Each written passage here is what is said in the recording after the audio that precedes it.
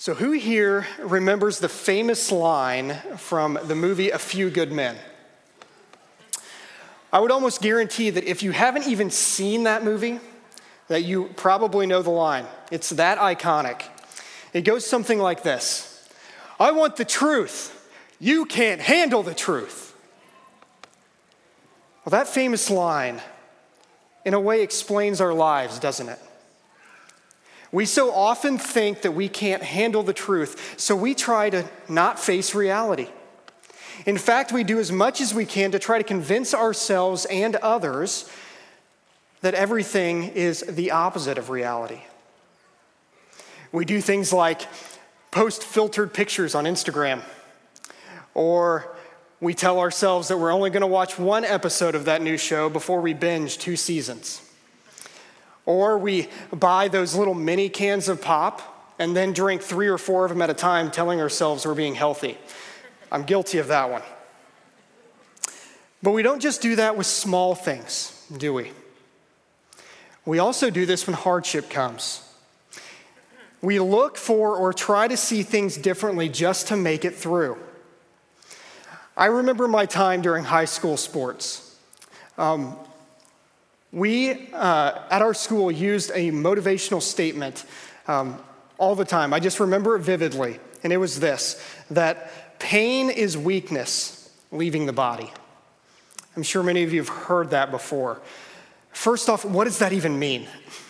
Pain is weakness leaving the body. And second, there's no way that me or any of the other students believed that. There's nothing scientific that tells us that pain leaving the body, or weakness, yeah. But I just we used that to keep ourselves moving forward during a tough race, during a game against a hard opponent. You see, we often just use statements like that just to fight to convince everyone else and ourselves that everything is okay during a tough moment. Well, Psalm 46 is a psalm written in the midst of trouble, and not just a difficult race or a hard game. Though the time and place of this psalm and even the author is debated, one thing that's not is that it was written in the time of immense battle, where victory over an enemy seemed uncertain. Let's look again at verses 1 and 2. It says, God is our refuge and strength, a very present help in trouble. Therefore we will not fear. What amazing words. I mean, what comforting words, right? Imagine the Bible this morning without these words in it. God is our refuge and strength, a very present help in trouble. Wow. But my guess is that if you're like me, on some level, these words may just be a motivational statement to you. Something that you don't really believe, but just use to get your mind off of the bad things and to keep yourself moving forward.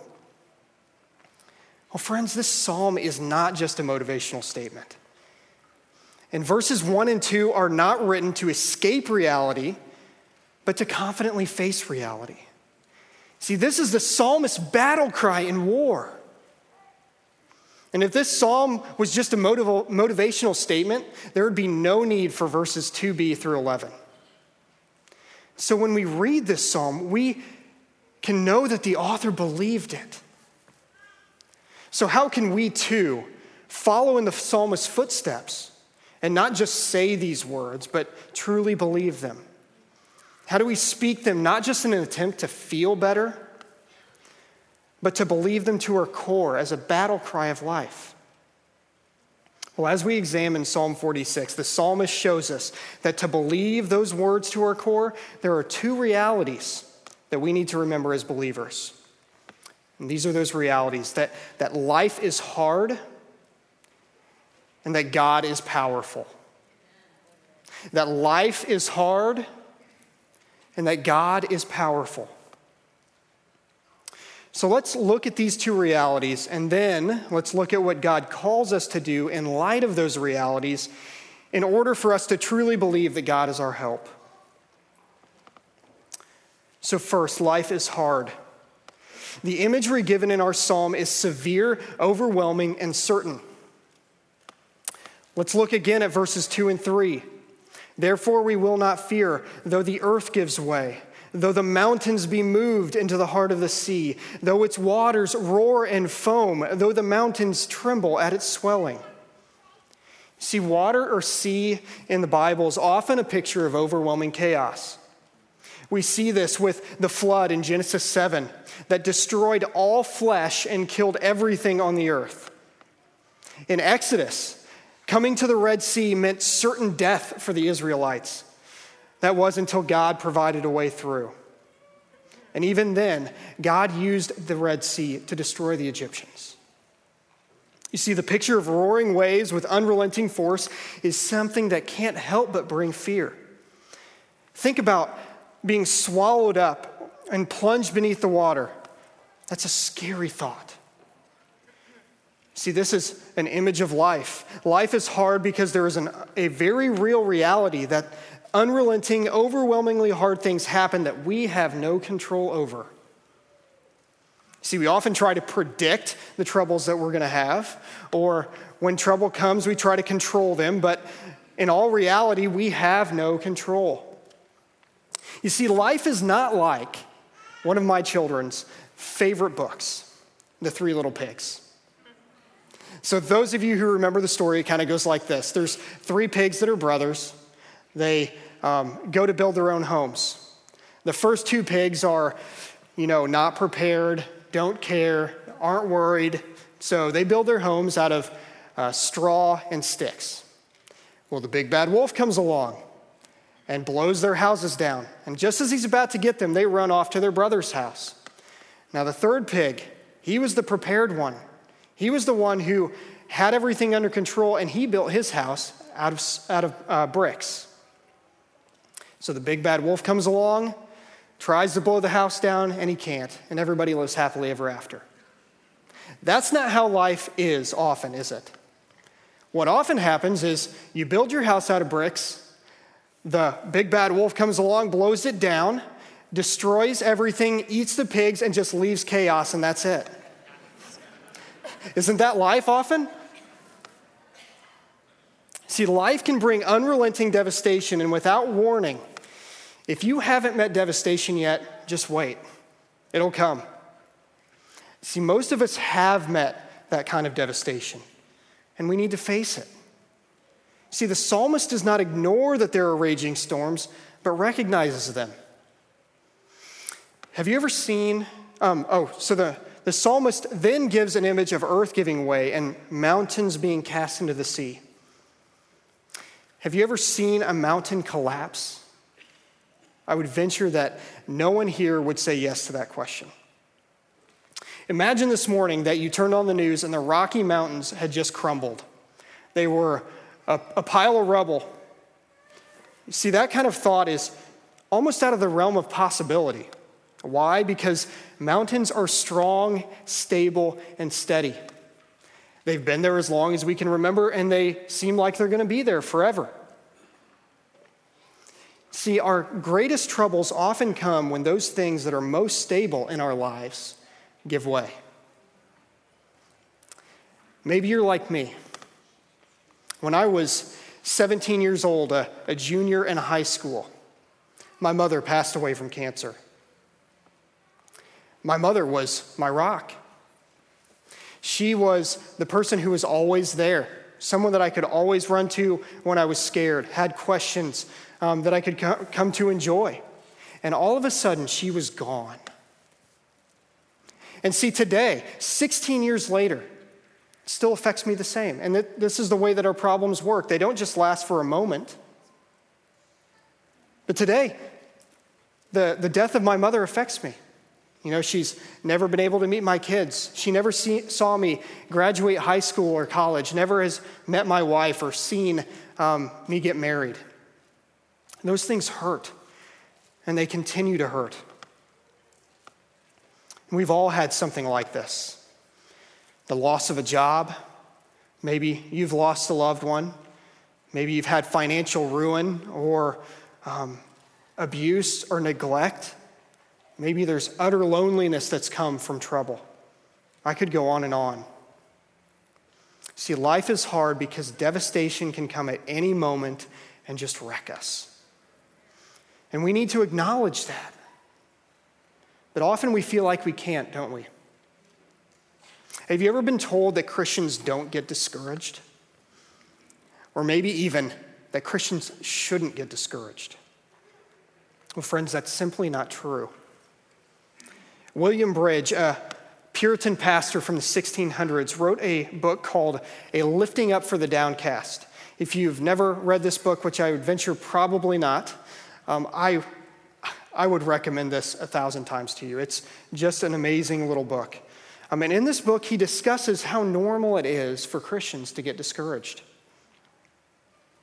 He begins one chapter saying, "Are you so far disquieted, discouraged, cast down, as to refuse the word, promise, or consolation that is brought unto you?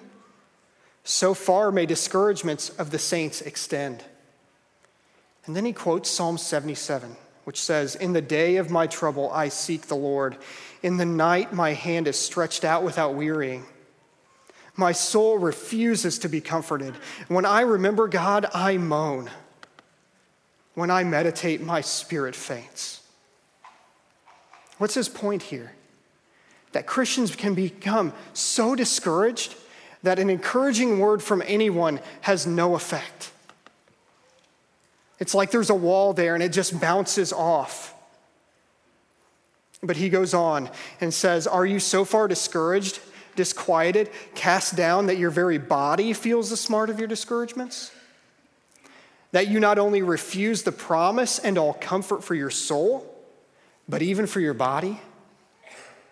And then he quotes Psalm 102, which says, "My heart is struck down like grass and has withered.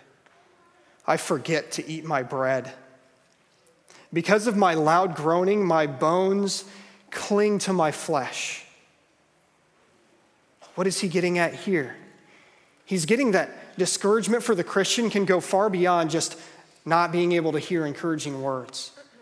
But it can go to the place where we can't eat, we can't sleep. Our body feels miserable because of the discouragement we have. Have you ever felt this way? Are you here this morning and so discouraged that you just feel numb? Maybe you woke up this morning and you couldn't eat. Maybe you've had a friend who tried to give you a word of encouragement this week and you just couldn't hear it. Well, friends, our psalmist here in Psalm 46 is showing us that those feelings are normal. It's normal to feel discouraged. It's normal to feel overwhelmed. You see, verse 2 doesn't say, "Therefore we will not fear because there's nothing to fear." It says we will fear though, and then lists a picture of utter devastation. It shows us that discouragement and feeling overwhelmed are normal. And acknowledging those things is something that we have to do if we truly want to find peace. So what do we know? We know that life is hard. We all live in this reality. Honestly, I probably didn't even need to go through that point this morning.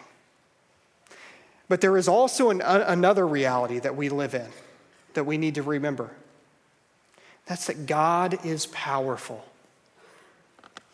God is powerful. Let's look at verses 4 through 9. They say, there is a river whose streams make glad the city of God, the holy habitation of the Most High.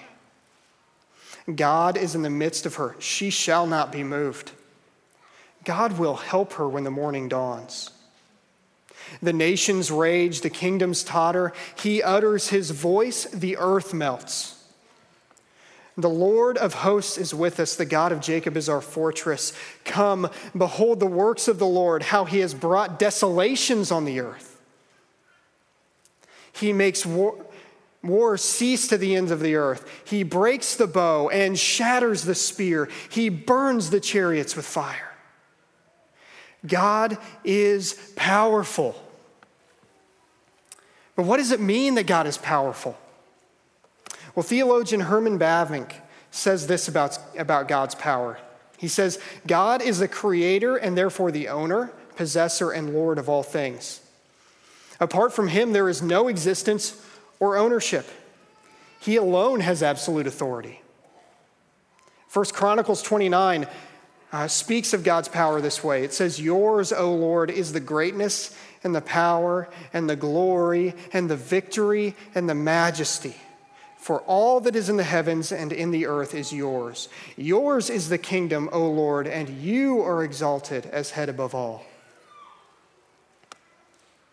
To say that God is powerful also means that God can do anything he wants. Job 23:13 says, but he stands alone, and who can oppose him? He does whatever he pleases. It means that nothing can overcome him. Proverbs 21:30 says, there is no wisdom, no insight, no plan that can succeed against the Lord. It means that nothing is too hard for him. In Genesis 18, when Sarah is told in her old age that she will have a child, and she just can't believe that there's any way that'll happen, God says, is there anything too hard for the Lord? I will return to you at the appointed time next year, and Sarah will have a son. You see, when we think about God's power versus our problems, it might be helpful to think of it this way. See, my daughter Maggie, lately, she's sitting over there, has been telling me how strong I am. She'll ask me to pick something up and she'll say, Daddy, you're so strong. You're so strong, Daddy. You see, she thinks that I am like some Hercules, because to her, I'm really strong.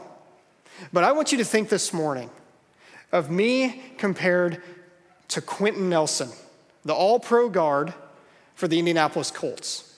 So think of Quentin Nelson standing here, 6'5", 330 pounds, versus me, 5'9", $160. Now Quentin Nelson's over here and he gets down in his three-point stance, and I'm standing here and somebody yells hike. I am done for. I'm knocked out cold. Somebody better call an ambulance. You see, me compared to Quentin Nelson is, there's no chance. I have no chance. But to my daughter, I'm strong. And so often our problems seem that way. They seem so strong, but compared to God, they're nothing. And honestly, this example that I've given you fails in comparison to the power of God over our problems. So the things that overwhelm us, the times that we see no way out, the problems in life that seem so powerful, they fail in comparison to God. Theologian John Frame says this about God's power. He says that he does all things that are proverbially impossible, which includes bringing what is out of what is not. Hear that again. He brings what is out of what is not. He makes all things work together for the good of those who love him. Romans 8:28. And friends, we see the ultimate display of God's power through Jesus Christ. Jesus has the ultimate authoritative power that we see in Psalm 46. If you ever wanted a text that shows Jesus is God, compare the imagery that we have in Psalm 46 to Luke 8, verses 22 through 25. They say this: one day he, Jesus, got into a boat with his disciples, and he said to them, "Let us go across to the other side of the lake." So they set out, and as they sailed, he fell asleep. And a windstorm came down on the lake, and they were filling with water and were in danger. And they went and woke him, saying, "Master, Master, we are perishing." And he awoke and rebuked the wind and the raging waves, and they ceased. And there was a calm. And he said to them, "Where is your faith?" And they were afraid, and they marveled, saying to one another, "Who then is this, that he commands even the winds and water, and they obey him?" See, friends, Jesus controls the waves. Jesus, who walked on this earth, is the same God who can utter his voice and melt the earth. Think about that for a second. That is the power that Jesus has. But how did Jesus execute his power? Christ, in all of his power, executed it by humbly laying down his life in love for us. That he could powerfully pick it back up again, conquering death and paying our penalty. He used his power not to keep himself from dying, not to stop the authorities, not to, in that moment, authoritatively melt the earth, but to sacrifice for us, to love us, to make us on his side. He does all things that are proverbially impossible, which is bringing what is out of what is not. He makes all things work together for the good of those who love him. See, Jesus, because of his love, used his power to make us right with him, to make a way for us, to cleanse us of our sin, to bring us into the family of God. Because of God's power, we can be friends with God rather than his enemies. And God lovingly executes his power to make things right, to change us, and to glorify himself through it. And friends, that same Jesus that executes his power for our salvation does the same thing with our troubles. Friends, let me tell you this morning that Jesus has this. The troubles in life that are so overwhelming, God has promised that he will make every one of them work for good in our lives. He will do that through his power. You may not see it. It may seem impossible, but just like he saved you, doing the proverbially impossible, bringing you from death to life, he is using the same power to help you to make your unbelievable troubles turn out for good. So now what? We face these two realities that this text so vividly puts before us. That life is hard and that God is powerful. But what do we do with that? When overwhelming trouble comes without notice, what do we do? Well, God calls us to do this. Cling to Jesus. We know our troubles are big, but God is bigger. So we simply look to Jesus and know that it's going to be okay. We cling to Jesus. Let's look at verses 10 and 11. They say, "Be still and know that I am God. I will be exalted among the nations. I will be exalted in the earth. The Lord of hosts is with us. The God of Jacob is our fortress." Be still. You see this in this statement, God is making a twofold statement. First, in his power, he is proclaiming to the waves and the turbulent nations, "Be still." It's an authoritative exclamation of his power. But also in that authoritative exclamation, he is calling his people to be still. See, the reality of the hardness of life and the fact that we have little control over it calls us to be still. When devastation comes, we come to the place where we can no longer hide from or control our trouble. See, this was me as a 17-year-old kid. My mom got sick when I was a freshman. And for several years, I just tried to hide. I tried to focus on school, on sports, on friends, on anything else, just hoping that one day mom would just get better. And the devastation that came with her passing was something I just couldn't hide from anymore. It was so overwhelming that I just had to stop. Are there problems in your life right now that you're trying to hide from? Are there problems in your life that you're trying to control, but maybe you're just failing miserably? Cling to Jesus. Cling to Jesus. Cry out to him, pray to him, and cling to him, trusting that he powerfully controls the outcome of whatever's going on in your life. See, God is not just calling you to stop, though, or to be still, but also to know that he is God. What is he talking about here to know that he is God? Well, this goes back to the psalmist's exclamation in verse 1. Let's look at it again. Who is God? He is our refuge and strength, a very present help in trouble. See, refuge and strength are specific here. Refuge is a defensive or external aspect of our salvation. God, who is all-powerful, is in whom we find shelter. He protects us, and in trouble, we run to him. In the raging storms of life, God is our lifeboat. He is our shield, our fortress, our protector. But God is also our strength. Strength here implies the offensive aspect. God within us empowers us in our weakness for action. God gives you the strength to make it through the trouble, then gives you the wisdom that you need and the power to keep going. See, we often think we can't handle it on our own, or that we can handle it on our own. But when we face reality, we just have to trust that God is our strength.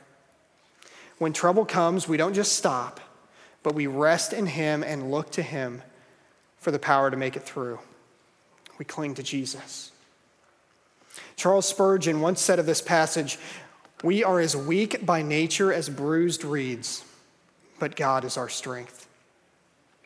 We never know what strength is until our own weakness drives us to trust his omnipotence. We never understand how safe our refuge is until all other refuges fail us. You see, God gives us the unmistakable realities that life is hard and that he is powerful, to take our eyes off ourselves and our strength and our man-made refuges and to look to him and trust in him. And so we cling to him. And finally, friends, we cling to Jesus because he is a very present help in trouble. Just think on that for a second. He is our very present help in trouble. I once heard it said that the greater your troubles, the more present God's help is to you. And we see that in verses 4 and 5, that those who are near to God, God is with them. He helps them when the morning dawns. Friends, God's presence and help are immediate. Whatever you're going through, when your spouse dies, when your marriage is struggling, when that cancer diagnosis comes, when you lose your job and you just don't know how you're going to put food on the table, when depression and anxiety overwhelm, when you have that broken relationship, you just don't know how it's going to get mended. When you have that wayward child and you don't know how they're going to come back. In your immense loneliness, he does not wait to help you. As soon as your troubles are there, he is there. So this weekend, when you feel flattened, maybe overwhelmed and discouraged in the war of life, face the reality that, yes, life is hard, but God is powerful, and cling to Jesus. Proclaiming from the depths of your soul the battle cry that God is our refuge and strength, a very present help in trouble. Therefore, we will not fear. Let's pray. Heavenly Father, thank you this morning for your word. Lord, I thank you for this word that tells us and affirms us and guides us into trusting that you are our very present help in trouble. And therefore, we don't need to fear. Lord, I pray that you would be with the people of College Park this week. Lord, that the troubles that they are going through in life, Lord, that the power that those troubles have, that they would just be unashamedly aware of how those troubles fail in comparison to God's power. Lord, I pray that you would give them strength, you would give them courage, Lord, that you would help them to keep going. Lord, we love you and we need you this morning. And we thank you for your goodness to us. In your name I pray. Amen.